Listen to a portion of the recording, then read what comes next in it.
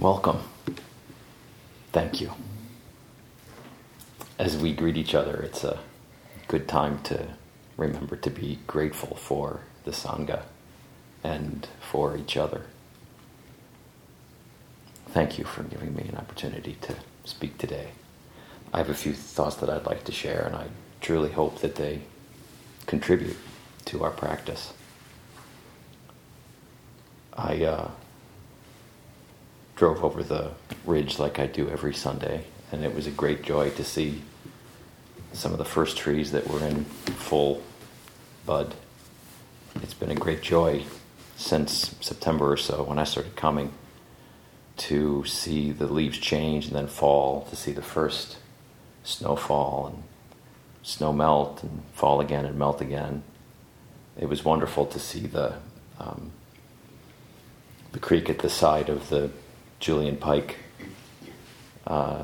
spate and surge with the snow melt a few weeks ago. Even in the autumn, I saw, I think it was a red-tailed hawk come down right by the side of the road just as I was driving by and get what I think was some kind of rodent. These are all reminders that all conditioned things are transitory and that everything is connected. And we get in the car on Sunday morning and stop hurrying, and we're reminded, oh yes, I'm trying to practice Buddhism. And so the drive over the ridge, for me anyway, is a nice time to remember how the cycle of birth and death that we can see reminds us that there really is no birth and no death. So I told Mado that I was going to talk about, what we call in the English-speaking world the golden rule, right? Do unto others as you would have them do unto you, and how that relates to the idea of compassion and loving kindness. We also use the word metta, and how it relates to various of the paramis, the paramitas that we strive to practice. And as I thought about the idea of reciprocity, the idea of the golden rule, the idea of compassion, I realized that it was a much more deep and complex idea than it first appears, even though we can practice it very superficially and still have it be beneficial. And by coincidence, I was reading the Diamond Sutra,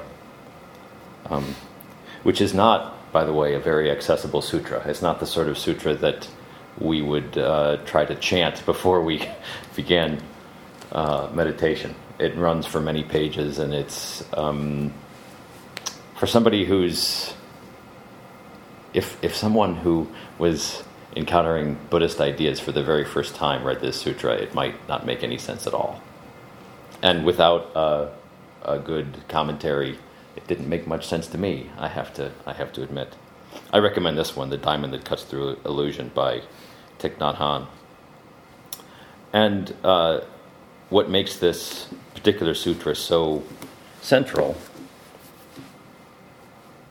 is that it includes some of the most important insights that we try to get in Mahayana Buddhism, like the idea that there is no independent existence, that there is no birth and no death, that all conditioned things are illusory or empty or transitory, but also the idea that these very concepts and the words that we use to conceive of them and communicate about them are necessarily inadequate, and that to really have insight, we have to practice in order to get past those categories. But let me start by talking about the idea of the golden rule, the idea of reciprocity. So I guess you could call this a little hobby of mine. I think it's fascinating to look at other religions, especially other religions from the distant past, and just anthropologically in terms of culture, and maybe even in terms of what is intrinsic to all of us in our species. So, for instance, from more than 3,000 years ago, there is a story from ancient Egypt that has been preserved on papyrus scrolls called The Tale of the Eloquent Peasant. And I don't know much about the story. The story itself, from the part that I read, appears to be not all that memorable or deep, but it does contain this. It does contain this fragment. One of the characters says the following: "Do for another what may cause them to do the same for you."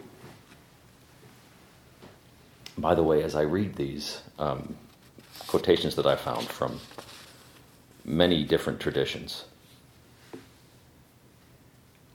we might find it beneficial to think about how these selections match our understanding of the Dharma, how they might fit in with the Dharma, how they're the same or different from the Dharma.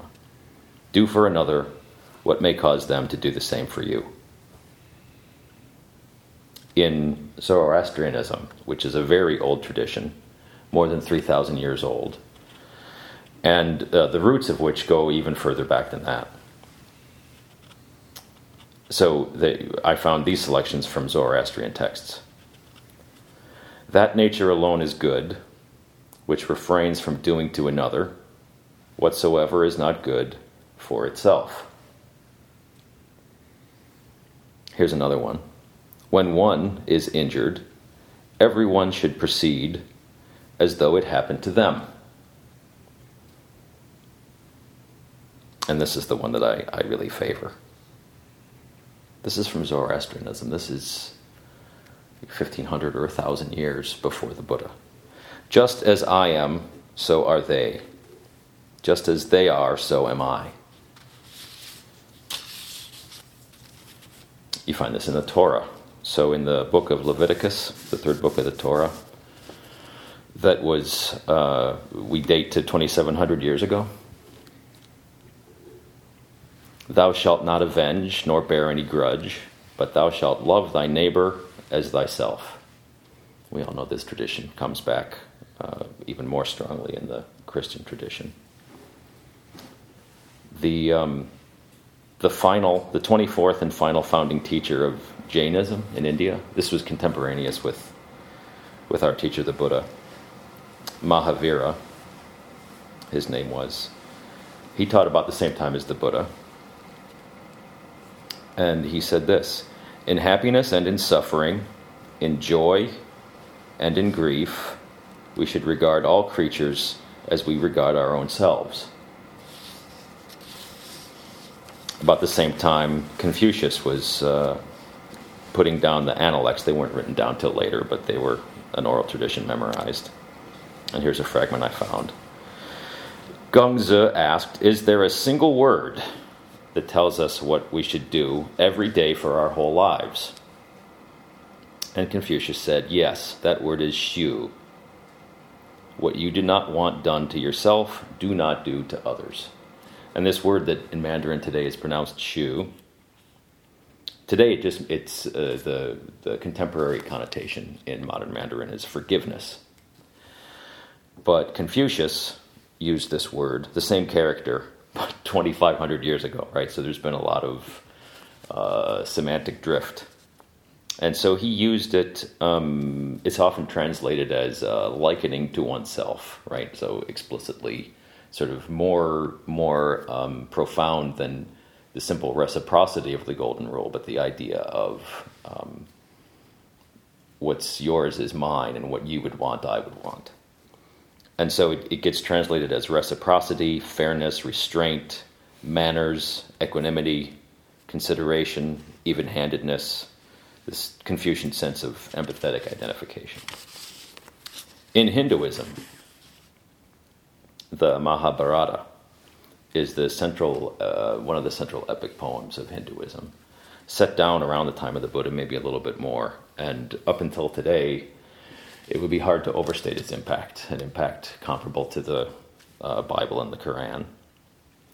And there's a lot of things happen in this story, but the part I'm referring to, there's a king, Yudhishthira, who's talking to Brihaspati, sort of an old elder statesman of the gods. Brihaspati is descended from the same, linguistically and mythologically, descended from the same figure in the Indo-European culture that comes down as Zeus and Jupiter in the Mediterranean. So the king asks Brihaspati, which of the Hindu practices is the most important?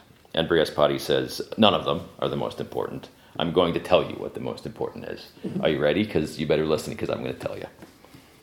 He says, the one who practices the religion of universal compassion achieves the highest good. The one who regards all creatures as his own self and behaves towards them as towards his own self, laying aside the rod of chastisement and completely subjugating his wrath, succeeds in attaining happiness. The very deities become stupefied in ascertaining the track of the one who looks upon all creatures as one's own self, for such a person leaves no track behind. Now, that's not Buddhism, but it's it's almost contemporaneous with Buddhism, a little bit before, and you can definitely see the connections, I think.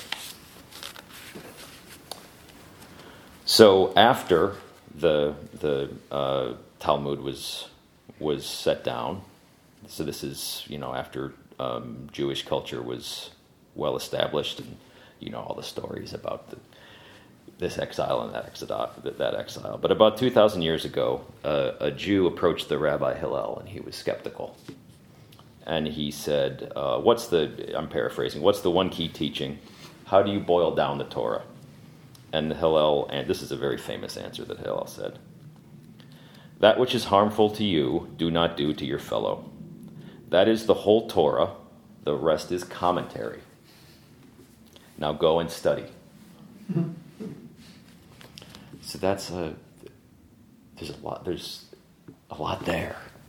And it's not by accident that it's so well remembered. Even in English, the rest is commentary. We still use that insight, don't we? And it sounds a little bit Buddhist to me. Now go and study. It's not enough to have the insight, you have to apply it. In the Jewish tradition, this is a little bit more textual. In the Buddhist tradition, maybe it's a little bit more practical, but we can see the connections. I don't have time to go through the parable of the Good Samaritan, but I think we all know the idea. In Islam, all throughout the Quran, the Prophet Muhammad repeatedly challenges believers to repel good with evil and to be patient. And the context for these repetitions, to be patient, usually he's talking about with enemies, whatever sort of spiritual enemy, or and this patience is meant to be a spiritual patience. The idea is to avoid anger and vengeance. Let me give you some more concrete examples. These are all from the Quran. Not one of you is a believer until you desire for your brother what you desire for yourself. Whosoever desires to enter paradise, let them treat people the way they would want to be treated. Forgive them and overlook their misdeeds. Verily Allah loves those who are kind. The true servants of Allah are those who walk on the earth with humility. And when the ignorant address them, they respond with words of peace. I think that's the sense of patience. Return evil with good, so that the one who was formerly an enemy will become a dearest friend. All right, so what do we find here? In all of these, there are sort of three senses of what we call the Golden Rule. There's a lot of commentary about this, but I don't want to get too much into the philosophy, just to point out that there's a negative sense of the Golden Rule. Don't do to somebody what you wouldn't want done to you. And then there's a positive sense do to people what you think you would like to have done to you. But then there's a more ineffable, potentially radical sense that is articulated even in Western traditions as thou art I and I am thou. So this brings us to the Diamond Sutra. And again, what's interesting about this sutra,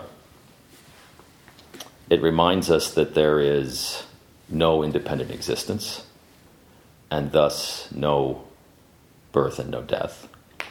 And it very strongly reminds us that our perceptions are inadequate, our associations, our concepts, our categories are inadequate. The thoughts that we use and the words that we use are inadequate to express the insights that are central.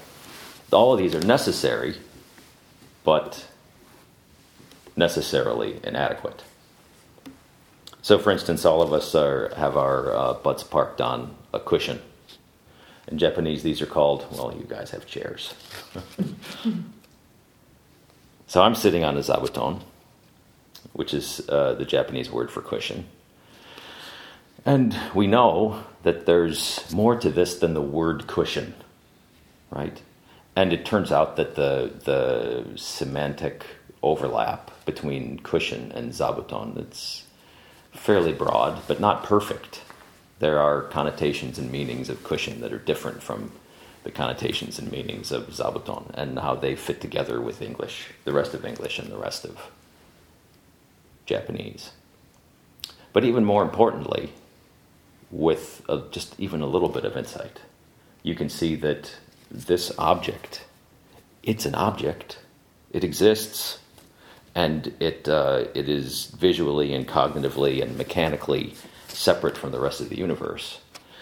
But in a much deeper sense, we all know that without the sewing machine and the thread and the stuffing and the trucks that brought all them to the factories and all of the people and the economic system, and maybe these came from Amazon, I don't know, right? There's a very elaborate network of interconnections. And I'm presenting it I'm trying to be cute and make you smile and show how mundane it is. But in a very deep sense, there is no separation between the cushion and all of those elements outside of the cushion.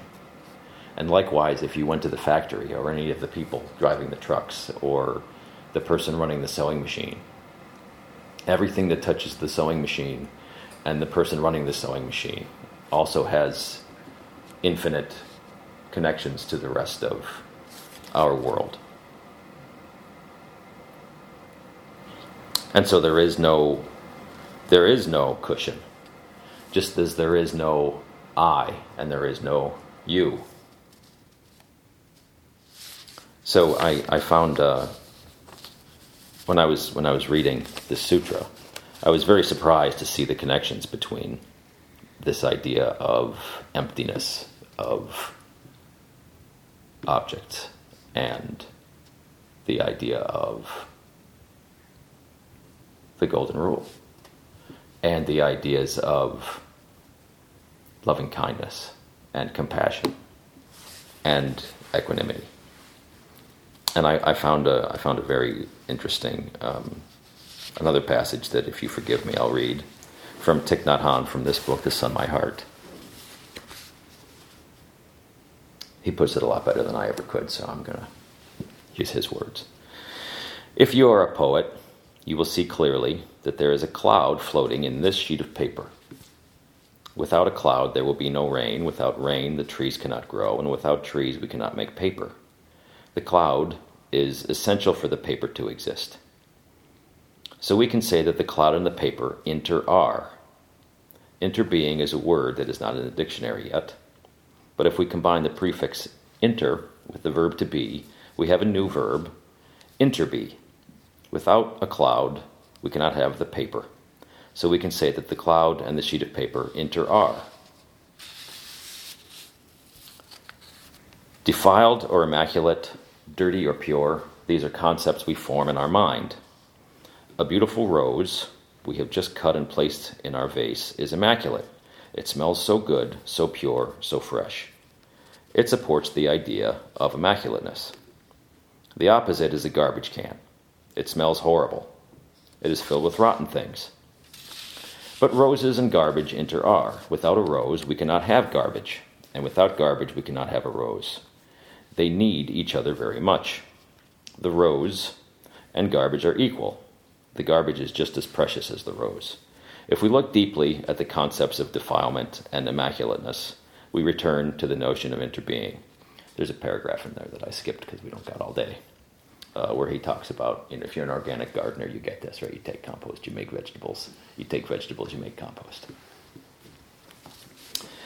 In the city of Manila, and also, he says, in Ho Chi Minh City, in New York City, in Paris, there are many young prostitutes, some of them only 14 or 15 years old. These are very unhappy young ladies. They did not want to be prostitutes. Their families are poor, and these young girls went to the city to look for some kind of job. After only a few weeks there, they were persuaded by a clever person to work for her and to earn perhaps 100 times more money. Because she was so young and did not know much about life, she accepted and became a prostitute. And so she feels defiled. The feeling of defilement for her has become a hell. But if she could look deeply at herself and at the whole situation, she would see that she is like this because other people are like that. This is like this because that is like that. How can a so-called good girl belonging to a good family be proud? Because their way of life is like this, the other girl has to be like that. No one among us has clean hands. No one of us can claim it is not our responsibility. The girl in Manila is that way because of the way we are. Looking into the life of the young prostitute, we see the non-prostitute people. And looking at the non-prostitute people and at the way we live our lives, we see the prostitute. This helps to create that, and that helps to create this.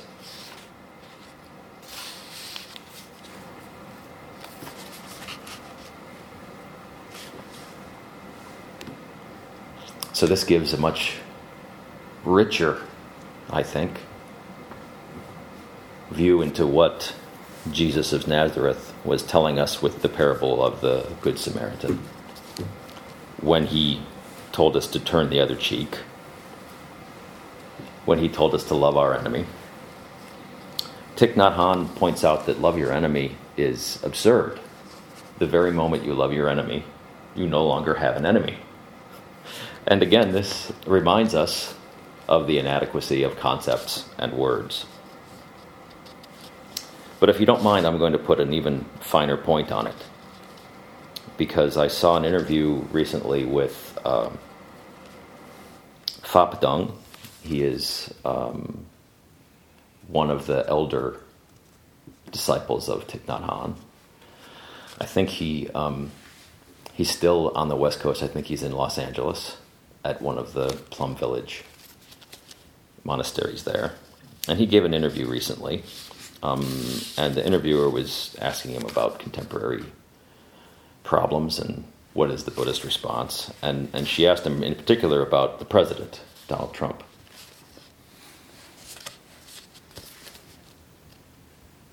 And it's easy to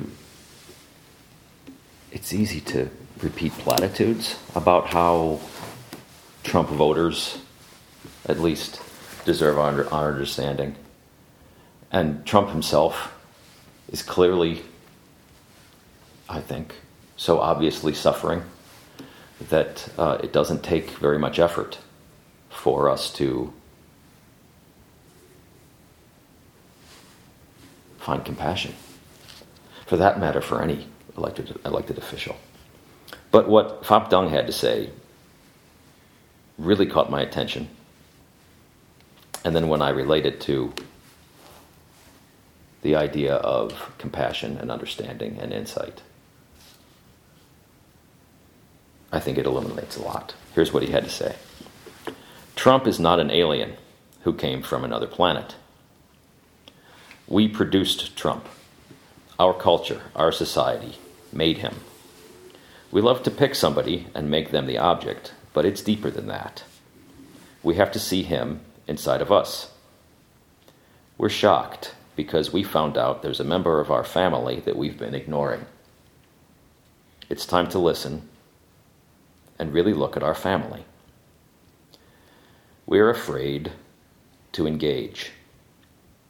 It requires a lot of practice to sit there and listen and not judge so you can understand.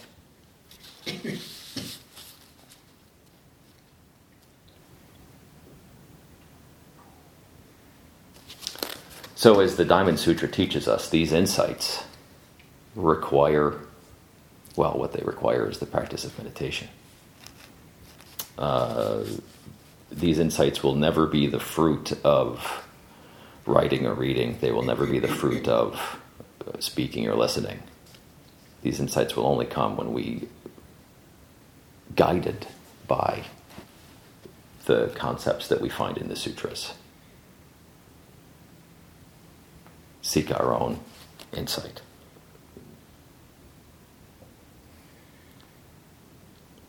So in my short experience, I find that we must approach these insights in sitting or walking meditation. These ideas of the emptiness of self, the interbeing of the family, the workplace, the sangha, the town, the state, the nation, the globe, the biosphere.